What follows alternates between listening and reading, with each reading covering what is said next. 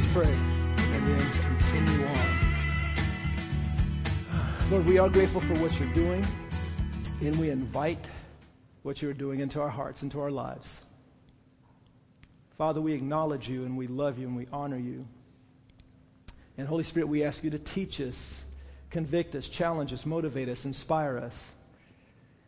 Because our desire is to move forward, following you and accomplishing the task that you've put into our hands so that Jesus can be glorified. And we ask that you would bless this time and bless your word. In Jesus' name, amen. Amen. Well, today the title of my message is Loving People Well Supernaturally. Loving people well supernaturally. There's been a theme that those of us who have been preaching and teaching up here up front, there's an underlying theme that we've been following in 2007, and it's basically called Loving People Well in 2017. Felt like that was what the Lord put on our hearts, to intentionally look at and go after loving people well. And so this message definitely follows that theme, but it adds another component, loving people well supernaturally. Matthew 4:19 says, "And Jesus said to them, 'Follow me, and I will make you fishers of men.'" You know, as Jesus was meeting the guys that he was calling as disciples, he would go to them in different places basically at their workplace. And he would say, "Follow me, and I will make you fishers of men." So he was inviting them into a process. He says, as you follow me, there's going to be a change. I'm going to be changing you, and the end result is going to be, you're going to be fishers of men. You're going to be people who catch men. Or people, actually. 2 Corinthians 5:14 through 15, and then 17 through 20. It says, "Either way, Christ's love controls or compels us. Since we believe that Christ died for all, we also believe that we all have died to our old life. He died for everyone so that those who receive his new life will no longer live for themselves. So that those who receive his new life will no longer live for themselves. Instead, they will live for Christ, who died and was raised for them. This means that anyone who belongs to Christ has become a new person." Talking about the people who are born again. This means that anyone who belongs to Christ has become a new person. The old life is gone, a new life has begun, and all of this is a gift from God, who brought us back to himself through Christ. And God has given us this task of reconciling people to him. For God was in Christ reconciling the world to himself, no longer counting people's sins against them. And he gave us this wonderful message of reconciliation so that we are Christ's ambassadors. God is making his appeal through us. We speak for Christ when we plead, "Come back to God." If we're following Jesus, what are our lives going to look like when it comes to people? If we're following Jesus, now when we saw Jesus, as we read the Bible and we see what he did, we see how he lived his life, we see how he impacted people, how he ministered to people. And so if we're following him, because the Bible says that Jesus is the same today as he was before. He's the same today, yesterday, and forever. So whatever Jesus did on the planet when he was here, he still has that same desire to do the very same things. However, he's excited because he gets to do it on a broader scale because he has more followers. He has multiplied himself into millions of people. So what he did while he was physically on this earth, he still desires to do through you and I. So if you're following Jesus, then what is your life going to look like? What should it be looking like? See, because those who belong to him, who have received him, we're no longer living for ourselves, but we're living for him who died for us, right? So our life is not about doing what we want to do and then tagging Jesus on the end when we have time. But it's about our whole lives being funneled through the lens and the life of Jesus. If I'm a student, how does Jesus want me to be a student? If I'm a businessman, how do I conduct my business in a way that would honor Jesus in the way that he would do it? If I'm a mom, if I'm a dad, if I'm whatever the case is, whatever your assignment is, You should be living that through the giftings that He's put in you and living it in a way that would honor Him, in a way that He would desire you to do that. But too many American Christians, we live this way. We claim to be Christians, and then we live our lives, and then we spend a couple of hours honoring Jesus. That looks totally different from living your life through Jesus or allowing Jesus to live your life, His life through you. I mean, you see what I'm getting at? There's a difference. We're not to tag Him on. You know, we come on Sunday, spend a couple of hours, do our thing, and then we go back, you know, and then live life for the other 6 days, and we come back and repeat again.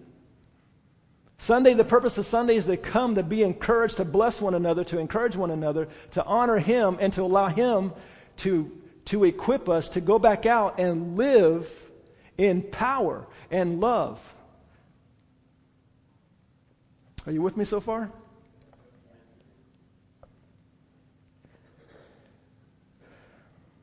So if we're following Jesus, what will our lives look like when it comes to people? It'll look like reaching out to and serving and loving people supernaturally. This particular aspect, because, well, actually I'm just focusing on this aspect today, is reaching out to people. It will look like reaching out to, serving, and loving people supernaturally. You know, when we're loving people well, I believe that means to find out and meet their needs, minister to their needs. That's how we love people well.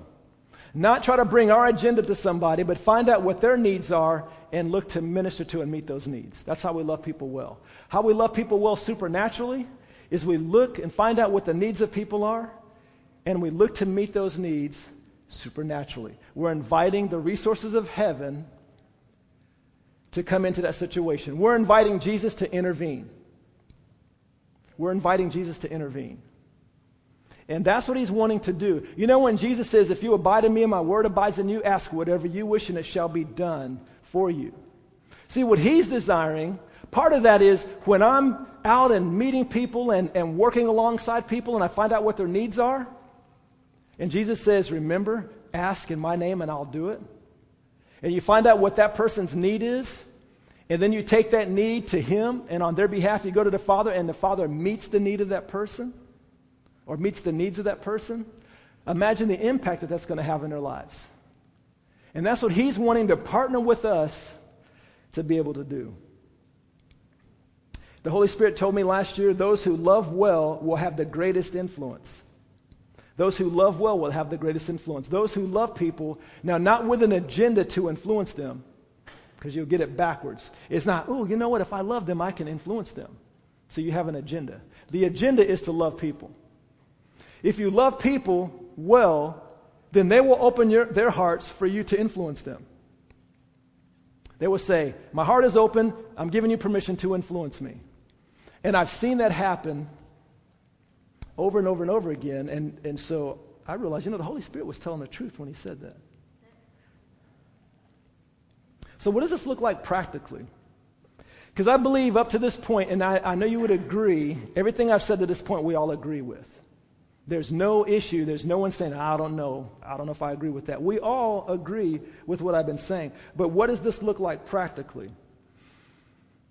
You know, not too long ago, a few days ago, I was in Walmart. Anybody ever been to Walmart before? I was in Walmart, and I was going through the self-checkout, that area, and there was a lady who stands there and who kind of monitors that area and makes sure if you need help or having problems, she's there. Well, I was checking out my stuff, and then as I finished, I noticed her, and she looked like she was miserable. And I was thinking, well, it could be where she's working. No, I'm just kidding.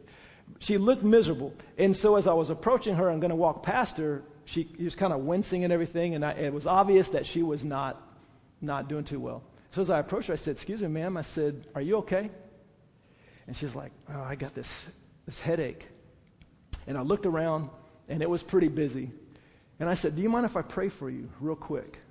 And she said, like she didn't care if I was a Buddhist or what. She just wanted relief. And she said, absolutely, that'd be fine. I said, right now. Because sometimes when you say, can I pray for you? They think, oh yeah, on your way, you're going to pray for them. So you want to make sure they understand what you're talking about. I said, may I pray for you right now? She said, sure. And so I was trying to be mindful of her surroundings and everything. So I real quick prayed for her. I think I put my hand on the back of her head right there and prayed against a headache. Now, typically when I take those opportunities, I'll stay and talk to them and that kind of thing, see how they're doing, keep praying until there's relief and that kind of thing. But the circumstances didn't allow for that, so it was basically a hit and run. Just bam, and then take off. I don't know if anything changed. I also don't know if anything didn't change. But I took the opportunity. I saw a person who had an obvious need, and I felt like Jesus wanted to do something about it, so I gave him the opportunity to do something about it. You know, a few weeks ago, we heard from two ladies, Dee Dee and Kylie, who work at Chick-fil-A. I mean, I don't know who doesn't work at Chick-fil-A. If you walk into Chick-fil-A, you're going to know somebody at the counter. But they're working at Chick-fil-A, and there was a young lady who was if I remember right, was in the break room in excruciating pain. And obviously it was a situation that she had dealt with in the past. And you know, typically when we see someone in pain, it's like, oh, bless your heart, I'm so sorry. You know, we have sympathy for people, and sympathy's okay, but compassion's better. You know, the Bible says Jesus moved with compassion. See, sympathy is like oh, you poor thing. Compassion is, I see your need and I'm going to do something about it if I can. And these two ladies just didn't say, aw, and give them, you know, pat on the head, you poor thing. They knew somebody that they believed wanted to do something about this young lady's situation. And so they asked, can we pray for you? She had let them, they prayed for her, and she got healed. And she was crying, and what are you guys doing to me? It's working, it's working. I mean, she was freaking out because she was encountering heaven at that time. Because two ladies were willing to invite heaven into Chick-fil-A. Amen. Remember the Father says to pray this way, and part of it is your will, your kingdom come, your will be done in Chick-fil-A as it is in heaven. He wants his power. You know, God, there's going to come a day when we're going to be with him in heaven. We're not going to have any worries, anything. We're not going to have any need for any gifts of the Spirit. There's not going to be a need for healing, prophetic words, and all that stuff. That's not for heaven. It's for now. If we don't use the gifts now, then there's going to come a point in time where we're not going to be able to. He desires, Jesus desires, he did all that he did, suffered a brutal death so that we can be reconciled to God, so that mankind can be reconciled to him. So he gave us the ministry of reconciliation, and his desire is for his people to encounter the people who don't know him so that they will get to know him, be introduced to him by his goodness, and so that they will hopefully come into a relationship with Jesus. He desires for that to happen wherever you work, wherever you find yourself throughout the week. This thing keeps timing out on me.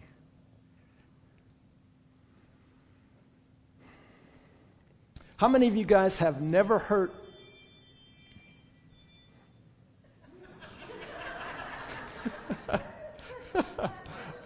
How many of you guys have never heard... Now, I know everybody's heard of scavenger hunts, right? I'm not talking about scavenger hunts. How many of you have never heard of treasure hunting, spiritual treasure hunting? Anybody never heard of that before? Now, I'm not setting you up, okay? Don't be afraid to raise your hand. Has anybody never heard of treasure hunting? Okay. How many of you have heard of treasure hunting? Because if you've been here for a period of time, you've heard of treasure hunting, and many of you have even participated in treasure hunting. Basically, it's an exciting and fun evangelistic tool that we use to reach, bless, and encourage people that we encounter out in the community. And we've learned about treasure hunting through a book by Kevin Dedman called The Ultimate Treasure Hunt. In the last 7 or so years that we've done this, we've seen people get physically healed, saved, and tremendously encouraged. Our goal, my desire for doing this, was to simply give Jesus... No, our goal is simply to give Jesus the opportunity to love people through us however he wants to. My desire for doing treasure hunting, because I had an agenda, I had a scheme. So those who participated in treasure hunting, my desire was not only would they do the treasure hunting and say, oh, that was cool, that was fun, that was exciting, let's go home, and then come back next week and do it again. That wasn't the desire. Although I wanted everybody to have a good time and all that, because we did. It was crazy, it was cool, it was fun, it was scary, all that. My desire was for them to take what they had learned from treasure hunting into their everyday lives. And the main thing is, see, when we are a very busy society, and what happens is we get so locked into our own little world. So you can go to Walmart, and there can be hundreds and hundreds of people in there, and you don't see anybody. Because you are locked into getting your school supplies or getting your groceries or getting your toiletries or whatever, and you're just locked in on your task, and you're totally oblivious to everyone around you. Am I the only one that deals with that? Well, pray for me, since I am. But we can be totally oblivious. But the deal with treasure hunting is it causes you to get your eyes on people and see people through the Father's eyes. Like, wow, there's people all over the place. And then it's like, Father, who do you want to have an encounter with today through me? And so treasure hunting was a practical tool that allowed us to engage in doing that. But the desired outcome was, as you live life, you're aware of people and you're looking to minister to their needs. Even if you're in Walmart, you see a lady with a headache. Or you're working at Chick-fil-A and you see someone in pain. Or if you're working in the office and all of a sudden you hear your coworker, man, I got this splitting headache, or man, this, or whatever their situation is, I would be willing to believe that God wants to do something in that situation. Timed out again. So we've been doing treasure hunting about 7 years, and here's how it works, basically. We get together, we pray, and we ask God to give us clues that will lead us to the people that He wants to love, honor, bless, or encourage. We then write the clues down that He gives us on what we call our treasure map. And on this treasure map, there are 5 categories on this piece of paper. Categories are location, names of people, appearance, what that person may look like green hair, black tennis shoes, brown rimmed glasses, what they may need prayer for, and unusual. There's a category for unusual. You might get something like windmill, lollipop, monkey, alligator, tattoo, Afghanistan. Just may, and when you get a clue like that and it doesn't make any sense, you would put that in the unusual category and just trust the Lord. Say, I don't know what this means, but I'm going to just put it there. And so you write these clues in pen on a piece of paper, and then you break into groups of teams of 3 or 4, and then together, all of your pieces of paper become the treasure map that you're going to use to go out and look for the people that God wants to encounter through you in a community. For example, you may have green hair, blue eyes, brown sneakers, white t-shirt, Walmart, parking lot, Buick, marriage problems, all these things, and then you encounter somebody that has all those, they fit all those clues. And then when you find someone that's the treasure hunt. So you're going out looking for the treasure, you're looking for people who fit your clues. And we always found people who fit the clues. And then when you find them, you say, hey, we're Christians, and we're on a treasure hunt, and we think you might be our treasure. That's my opening line, because it usually catches their attention. And you find out either they're interested or they don't want anything to do with you.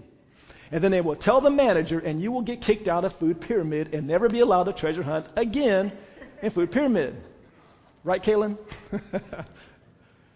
So you'll find out real quick if they're interested, like, treasure hunt?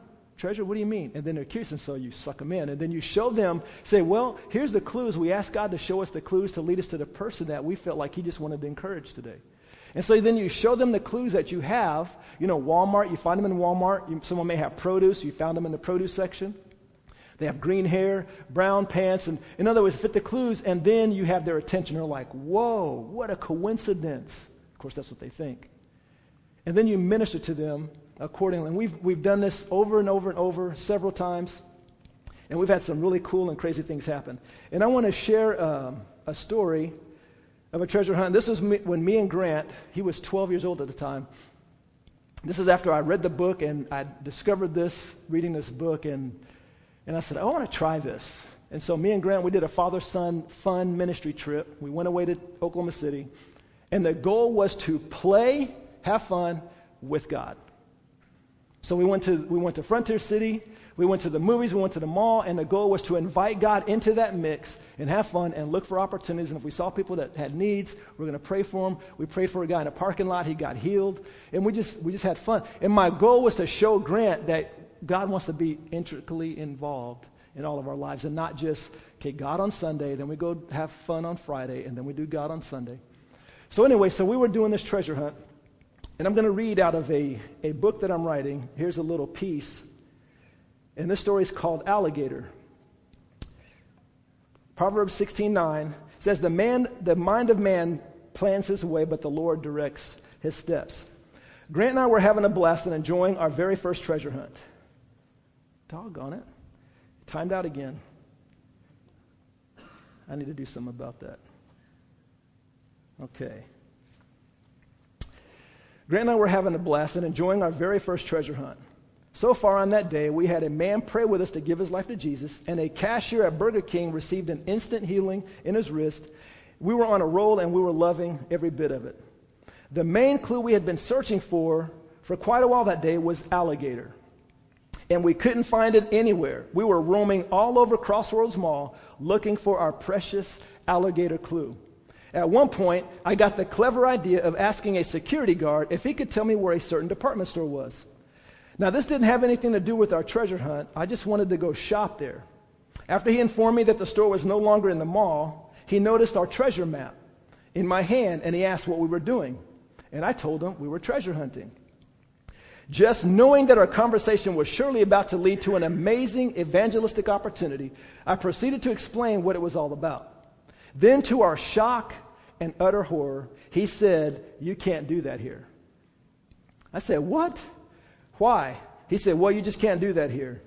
And just like that, our treasure hunt in the mall was shut down.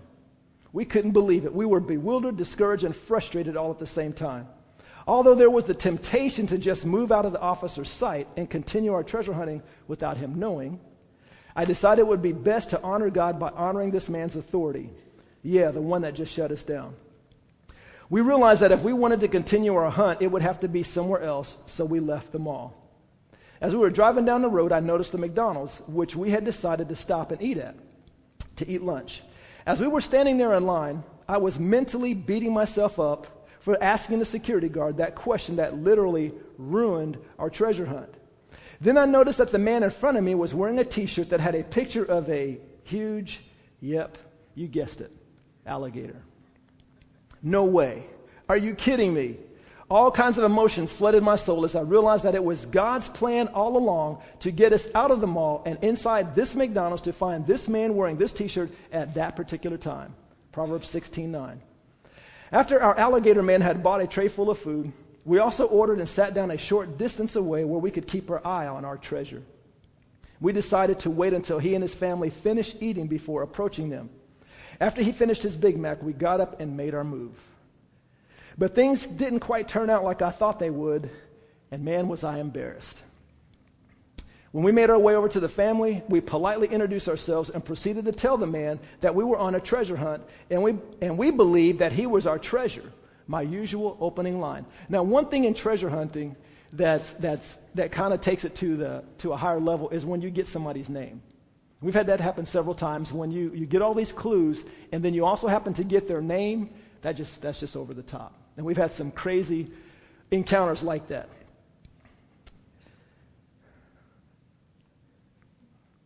He asked me why I thought he was our treasure, and I proceeded to explain that he had an alligator.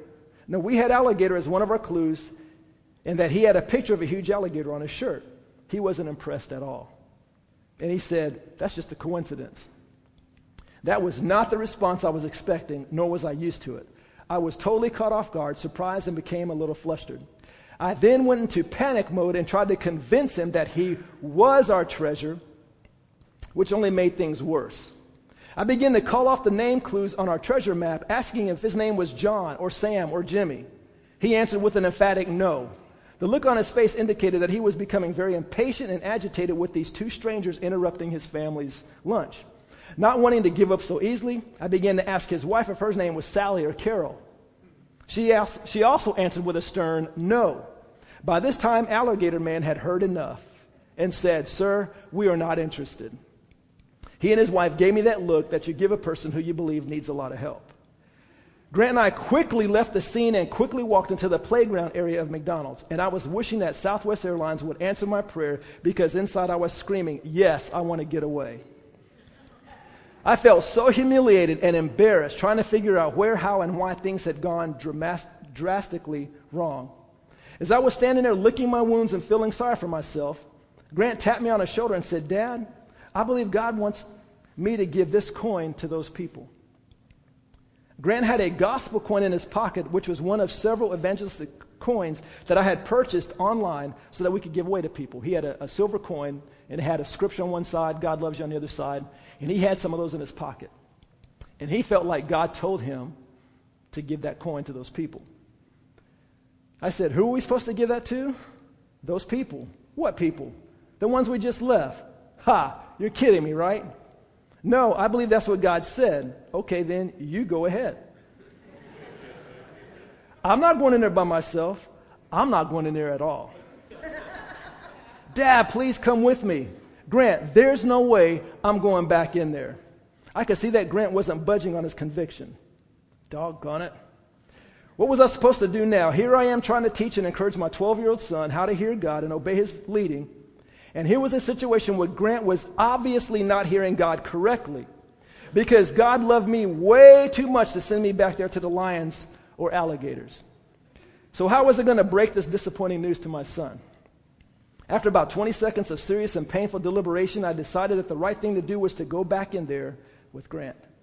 My only hope was that they would be gone by the time we got back in there. Please, Jesus, please, Jesus, please, Jesus. Nope. Unfortunately, they were still sitting there. So we walked back up to the table, and I said, excuse me, sir. Alligator Man and his wife and his kids, all at the same time, looked at me as if to say, seriously, you're back again? Before things could get more painfully uncomfortable, I said, my son has something he wants to give you. Grant proceeded to say, sir, I believe God wants me to give this to you, and he handed the man the gospel coin. Then his wife said in a loud voice, where did you get that? I told her that I had ordered a bunch of them online.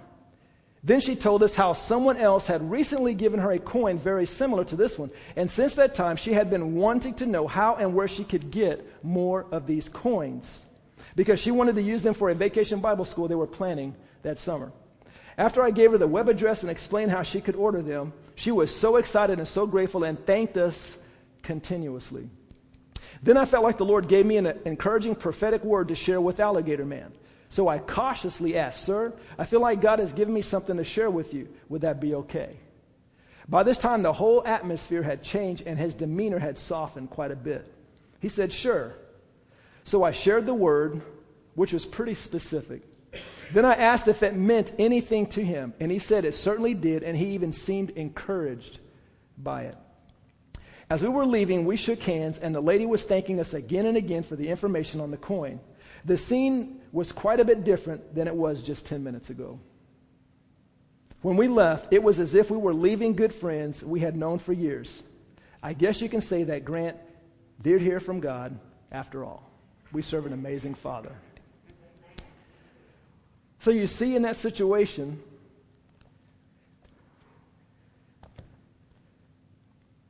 that which was very awkward, very scary, but it was supernatural, because Alligator Man was our treasure that God was wanting to lead us to that day. And of course, it didn't start off right. It was a big blunder. But once the need was met, this lady had a need, and it was met when my son said, God wanted me to give this to you. Everything changed. They were totally closed off to these strangers who were interfering with their family day. But when the need was met supernaturally, the atmosphere shifted. And then the people who were pushing us away moments ago, the man was inviting a prophetic word that he allowed me to speak to him. And he received it. See, those who love well will have the greatest influence. When we're willing to take risks, now treasure hunting is definitely a high risk, kind of a scary, high risk, high reward type of deal. And I'm not saying everybody needs to go out and do treasure hunting, every day. I mean, it's fun. I love it. That's what I get kicks out of. And I know there's people who are wired that way, and you love doing that kind of thing. But the important thing is to become aware of people's needs. Allowing yourself to be sensitive to what God's wanting to do through you to minister to people. And that's the whole point and purpose behind treasure hunting.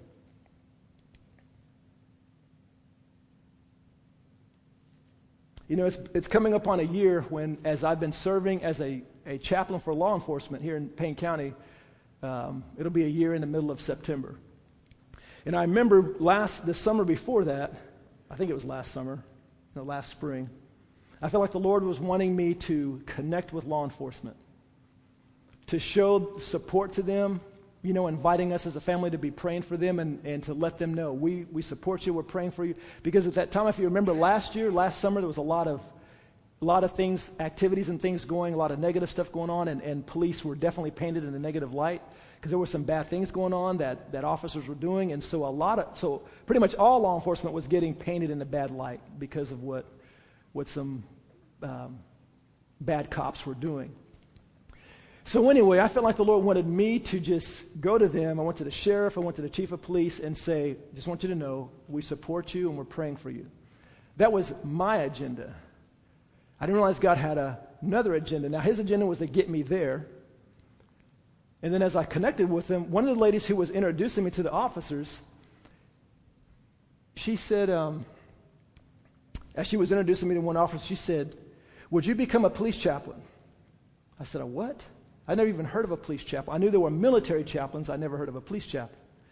She said, would you be a police chaplain? If you really want to help us, we would definitely need you to serve as a police chaplain. I was like, well, what do they do? She goes, well, they do death notifications. I'm like, thanks a lot. No, thank you. Death notifications, as it sounds, is when someone dies, and you are the one, you go with the officer to tell the person, whether it's a mom. Matter of fact, my very first notification was going with an officer and telling the mom and dad that their 9-year-old daughter had just been killed and they'd never see her again. You know, I've dealt with a lot of death. Being a pastor, I do a lot of funerals. I've done all that. But I've never been on this side of that equation where you're telling somebody, recent one, your husband just killed himself. A lot of suicides. The most recent one I experienced was a young man hung himself and was still hanging in the tree. And it was interesting because as I said yes, and the whole process and experience, talking to the Lord and seeing if he wanted me to do this. So I said, yes, I'll be a police chaplain. And then so I was going around being a nice guy, getting to know them, building a relationship, doing ride-alongs. And I remember when I got the first call for that notification. It was about 10:30 at night. We had just got home. We were about to chill, settle down, put the kids to bed, and Lisa and I were going to watch a movie. Everything, because it was a Friday night, I believe, I think. And so we're just winding down. Phone rings. I recognize the number. I'm like, uh-oh, here we go. Answer the phone. Is this CJ? Yes, it is. Would you mind attending with an officer? I said, what happened? She told me what happened. So I meet the officer. We go do the notification. That was the craziest thing, like a scene out of a bad movie. It was horrible. It was hard. But I did feel the grace of God, and I felt a sense of peace and joy that I was serving in a very difficult situation. I was given grace. And that was one thing I asked the Father when I felt like he was wanting me to do this. I said, but Dad, what about the death notifications? Can we skip that part? And he said, I will give you grace. And that's what I've experienced, supernatural grace, every single time I get called out to one. So I go out that night with the officer, and we do that. Horrible. Go home. And then the next day, I started receiving texts and phone calls from the police department. Thank you, CJ, for doing that for us. Thank you so much. Once I did that, it was like I was initiated into the gang, into the family. Everything changed. Meeting a need, because it's one thing to do ride-alongs. I mean, what's the difficulty in doing a ride-along? What's the difficulty in just hanging out with officers and being nice to them and everything? Which, that's part of building relationship. And that's what I was doing. But once I did the notification, everything changed. And I've done several since then. Jesus said, those who love well will have the greatest influence. It's amazing and crazy the influence that I've been invited to share into the hearts of the guys in the highest place in law enforcement. And I remember last year as we were doing making declarations, something that rose up out of me was that God was sending out into this community the Daniels and the Josephs. And if you remember in the Bible, Joseph was a man who ended up he served Pharaoh with his gift, interpreting the dream, and he ended up becoming the second in command, the most powerful man on the planet under Pharaoh, because he served and he was promoted. Daniel served wicked kings, Nebuchadnezzar and others. They were just wicked kings, but Daniel loved and served them, and then he was given prominence to speak into their lives, and Nebuchadnezzar even got saved. So it's like when you love and serve people with no agenda, it's like they open their hearts and say, I'm asking you to influence me. I find myself having conversations with law officers who have been in that position 30 years, 25, 30 years, and they've seen so much horrific stuff. I can't even imagine. I saw one scene, that young man hanging that tree, and that was crazy. But supernaturally, the Lord dealt with that. And I'm about to share that with officers. That's a different story in of itself. But so just ministering and meeting their needs, I find myself in a position that I never even dreamed of, never even had an idea or desired. And I know that God is calling the Daniels and the Josephs into this community, 3 police departments, Stillwater PD, the Sheriff Department, OSU PD. And they were all leaders. And now one of them, him and his wife, didn't get to complete the class, but they sure loved it. And so now they're influencing their men and women under them, saying, you guys need to take this class. Well, one thing, police officers are very private, as you can imagine, keep things to themselves.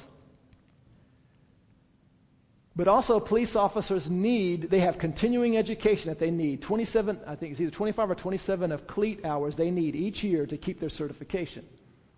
So every year they have to do education stuff to get these 27 hours.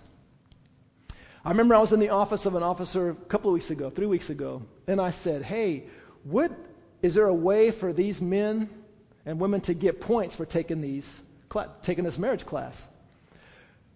From the point I asked that question, 20 minutes later, Love and Respect became CLEAT certified for the state of Oklahoma.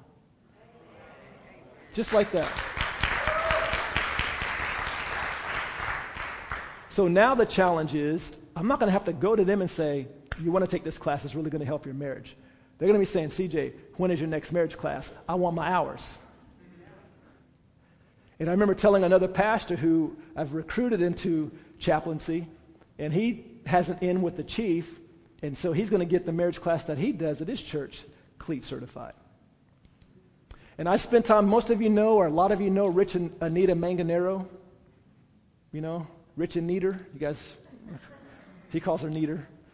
Lisa and I had lunch with them the other day. Now, Rich has been a chaplain for 15 years. And this dude he says, I've seen more death than I know what to do with it. I mean, he's been in it for a long time, so he's seen a lot of crazy stuff. But he's the one that brought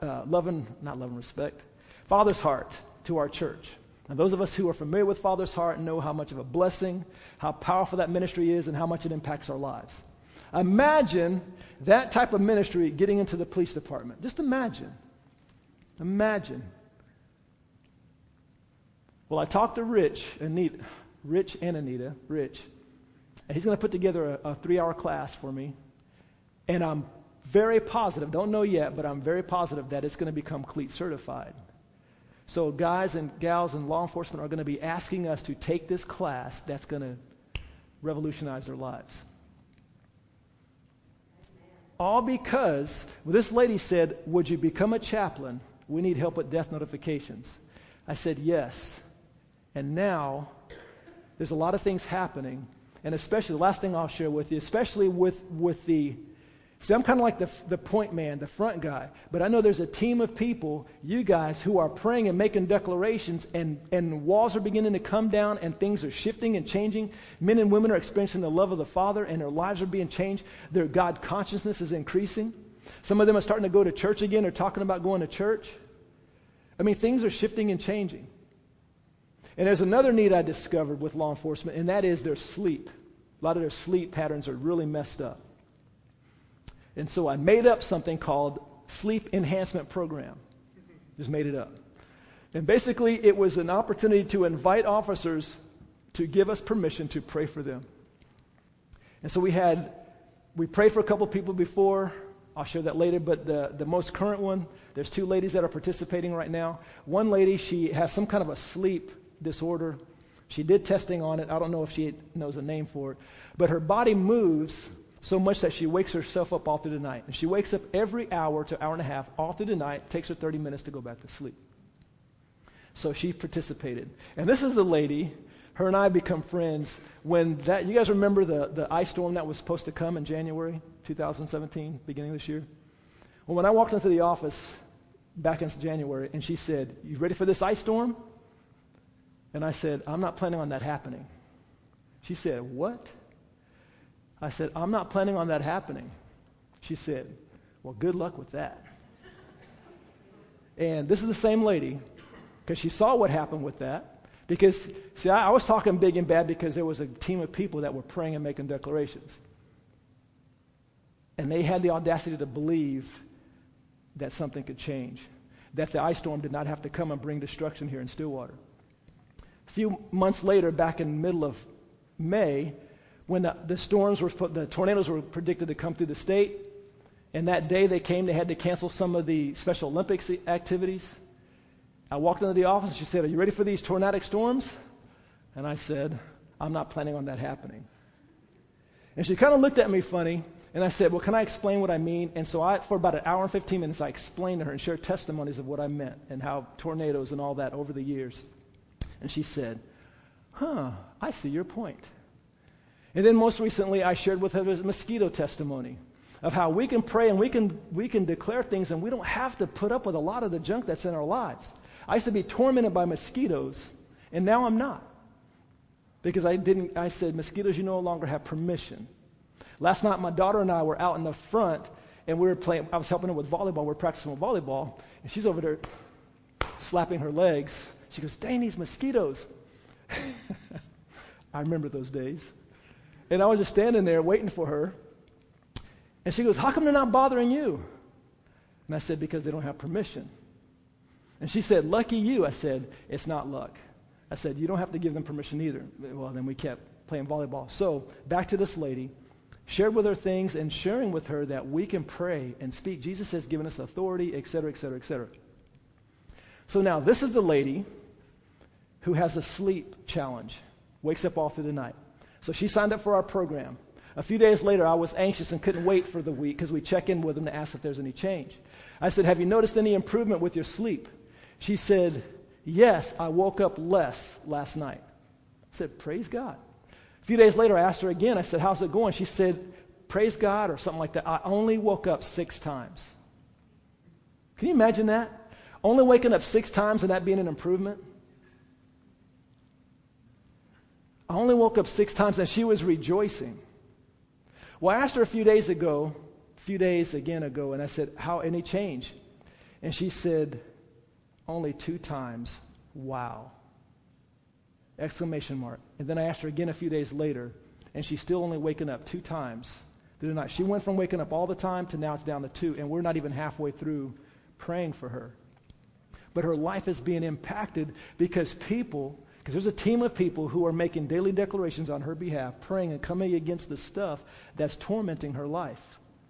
And see, this isn't just to be something that I do because I'm a pastor or a chaplain, but I do this because I'm a son, and I recognize that.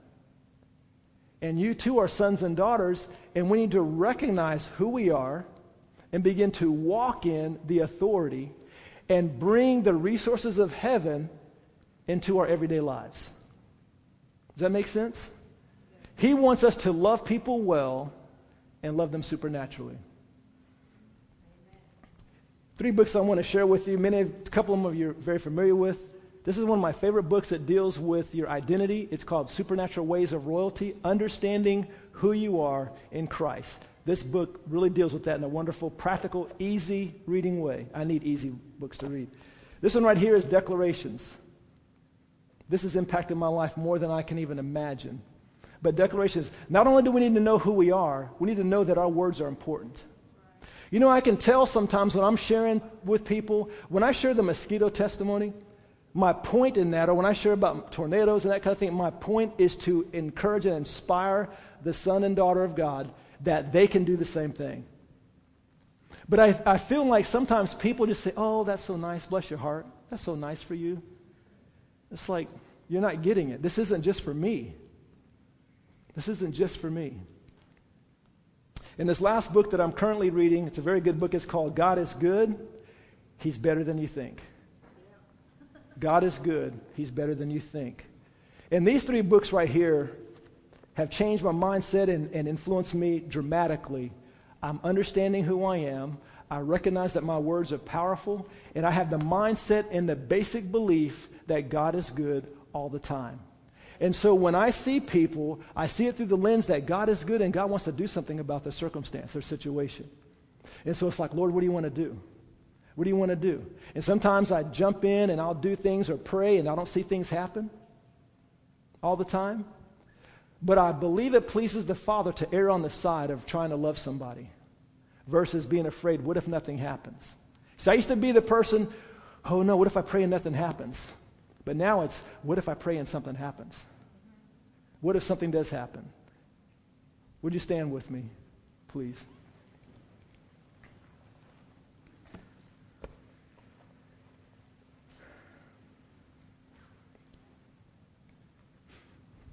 Now, for the sake of time, I've been thinking through this, how the Lord may want us to respond. Because it's all about the heart anyway. It's not about necessarily, well,